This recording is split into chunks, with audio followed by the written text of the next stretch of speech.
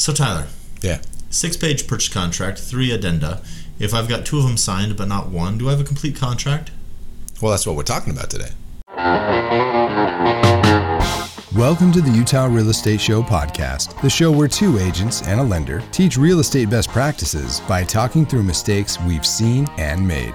If it's in writing, as far as contract law in Utah goes, it's enforceable in court. But do you want to go to court with a complete contract, or do you want to go to court with a contract, 4 emails and 15 texts?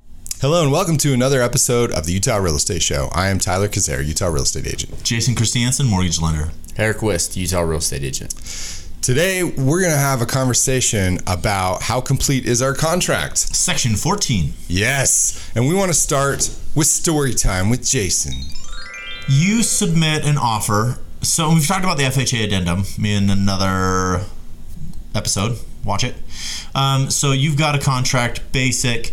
They need government financing, FHA, VA, and so you submit your 6-page REPC and your 1-page amendatory language. Now this is a builder. He says, yeah, I think we're good, but I know I'm building right on the edge of the market, so I don't know if my appraisal will come in, and I'm building this custom, so there's a lot of upgrades. I'm not going to sign that FHA addenda. I'll sign the rest of the contract, and I'll sign that at closing, but until you have the appraisal, I'm not signing it. So the 6 pages of the purchase contract are signed and accepted. Mm-hmm. Do you have a complete contract? Well, it depends on how it was accepted. If they submitted an addendum afterwards that says we will not sign this FHA addendum until closing, and that was all accepted by both parties, now you do have a contract. Yeah. Right. And the verbiage here is complete contract, right?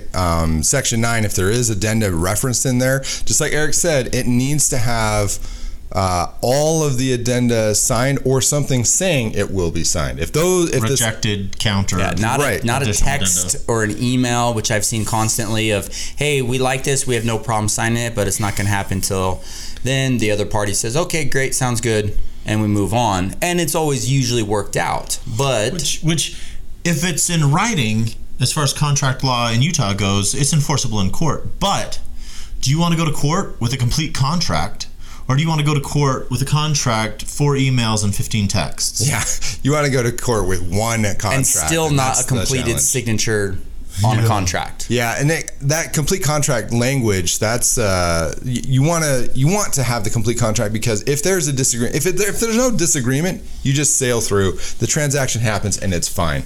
The problem is when you have a disagreement and the buyer thinks this and the seller thinks that, if they can both back it up with whatever their version is, that's a problem. That's when you get a fight. So here's the other thing. Like addenda, that's kind of a simple, low-level offense. What's the worst thing that could happen? Like, so Section 14 says it's the complete contract. Mm-hmm. Well, you lose earnest money. I mean, you get sued for all sorts of different things. I mean, imagine if you had, I have a listing right now that has a buyer that put $50,000 plus earnest money down. So now you look at that, and all of a sudden they didn't sign that complete contract and they want out, and we say no, and then we didn't get a complete. They get out scot-free. I mean, they can still go to court, right?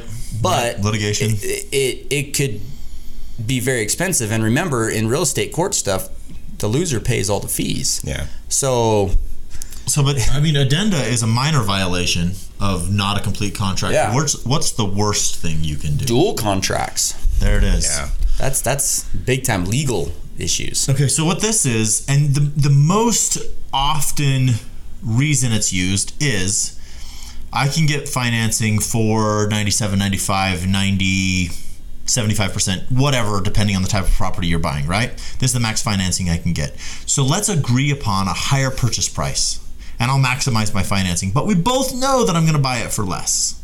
So I don't have this much down, or I want favorable terms, or I need money. So I've got 1 contract that we're going to present to the lender, and then what's really going on? Yes. There's a really simple word for that.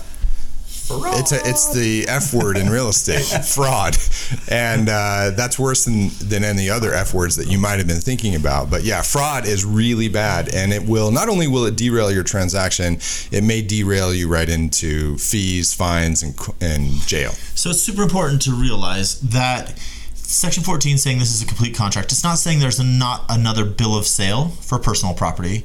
It's not saying there's any other agreements that are happening, that there's not repairs happening, that there's not anything else that's happening that can be on its own contract that is self-contained.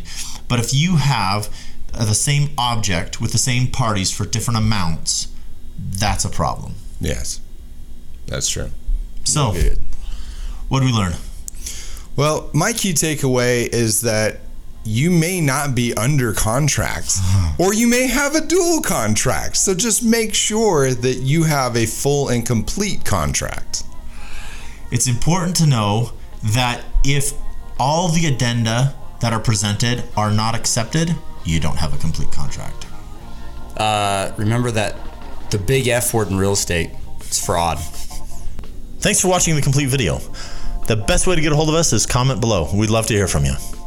If you want to get in touch with us, shoot us a text at 801-228-7687. Make sure you mention the show. You can email us at theutahrealestateshow@gmail.com. You can watch this show on YouTube, and you can listen on Apple Podcasts, Spotify, or wherever you get your podcasts. If you learned something, or if you really love this show, give us a like on YouTube and drop a rating on Apple Podcasts or wherever you listen. The Utah Real Estate Show is a production of Hive Collective at Presidio Real Estate, with support from Security Home Mortgage.